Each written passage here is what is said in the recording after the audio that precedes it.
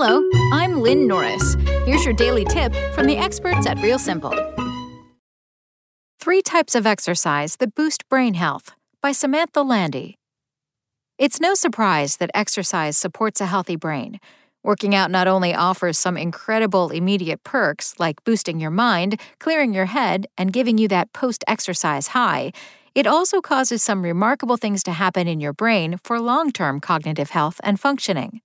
Exercise in general is probably the best thing you can do for your brain, says Matthew Stoltz-Kolomainen, exercise physiologist and exercise researcher at Yale New Haven Hospital. In fact, some researchers think the initial function of the brain was to help people to move. The positive links between physical exercise and brain health, mental health and mood management, memory and executive functioning, and degenerative brain disease prevention is a significant topic of research and discussion. We've learned so much about the actual structural brain changes that occur during exercise, including changes in brain volume and connectivity, the amount of oxygen going to cerebral tissue, neuroplasticity, how our neurons grow, change, and communicate, and so much more.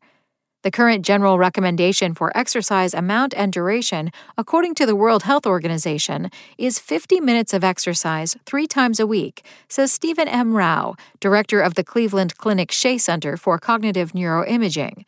An exact prescription for the ideal intensity and type of movement to do during those minutes is still being researched across the board. It's important to note that everyone is starting from a different place.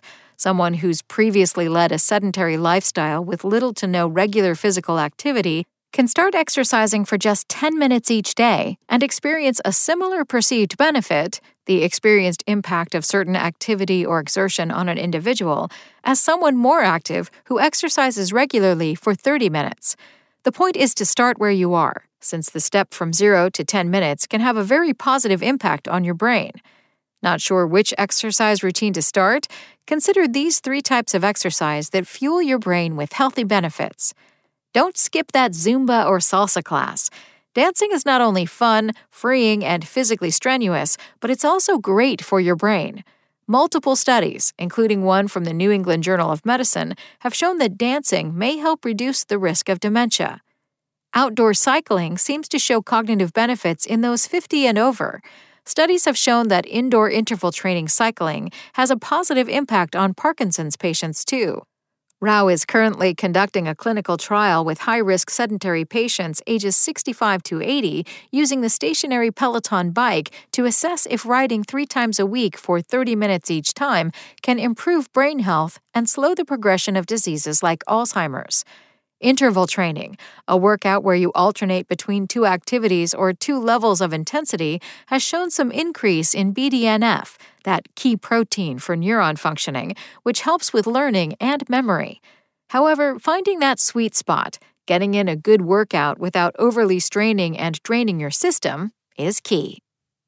Thanks for listening. Check back tomorrow or go to realsimple.com for the latest. Spoken Layer.